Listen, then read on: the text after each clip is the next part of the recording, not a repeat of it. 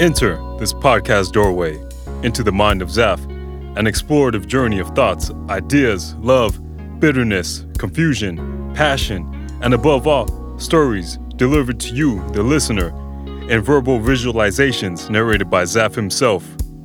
This is the 5-Minute Mind with Zaf. Christmas of 2020, I was in a sunny, warm place, which happened to be St. Croix, while my nuclear family was in Raleigh at the time. I'm Muslim, so it's not that Christmas is a serious celebration for me. But you know, when growing up and living in America, the holiday spirit and cheer is part of the lifestyle. Christmas, to me, is a time of year where life seems more relaxed, people are off, and the whole point is to spend quality time with family. This recent 2021 Christmas, I did spend it here in Raleigh with my bro, my moms, pops, and my pups, BEELAASH, as well as my cats. Of course, the weather was cold, even though the weather in December and now is cold one day and sunny the next. But that Christmas day, it was pretty cold. My brother and I, along with our pups, went to pick up a holiday halal turkey dinner from one of our go-to spots, a BB Grill.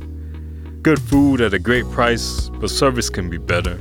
You know, most Arab business owners in America, customer service is non-existent to them. So we got there. It was packed. I imagine it would be, as it's one of the few places open to eat on a Christmas day. The owner was like, food is still gonna take some time, that time being an hour. We killed time, did some stuff on our phones, took our pups for a walk. Next minute, we're home. Parents already have the table set and dim lighting with candles lit too. The mood felt very holiday-ish. Dad put on a new Amazon Prime movie starring Riz Ahmed called Encounter. Somebody removes the foil covering the Christmas turkey from Habibi Grill. Man, it looked delish, and it was. The veggies stuffed inside, particularly the potatoes, I remember were bomb. As I'm into this delicious meal, chomping down on turkey, crisp potatoes, shish tawuk, hummus on the side, and a Welch of sparkling drink fizzling and fazzling in my cup. Fam grubbing too, and pups over there chomping down on his turkey bone. Like the young peeps say, it's a vibe. I look up, and the scene playing at the moment in the movie is of Riz Ahmed and his kids talking, having a good time during the road trip. Then for a second, my eyes almost get a little watery, because the scene hit me in an emotional way, and here's why.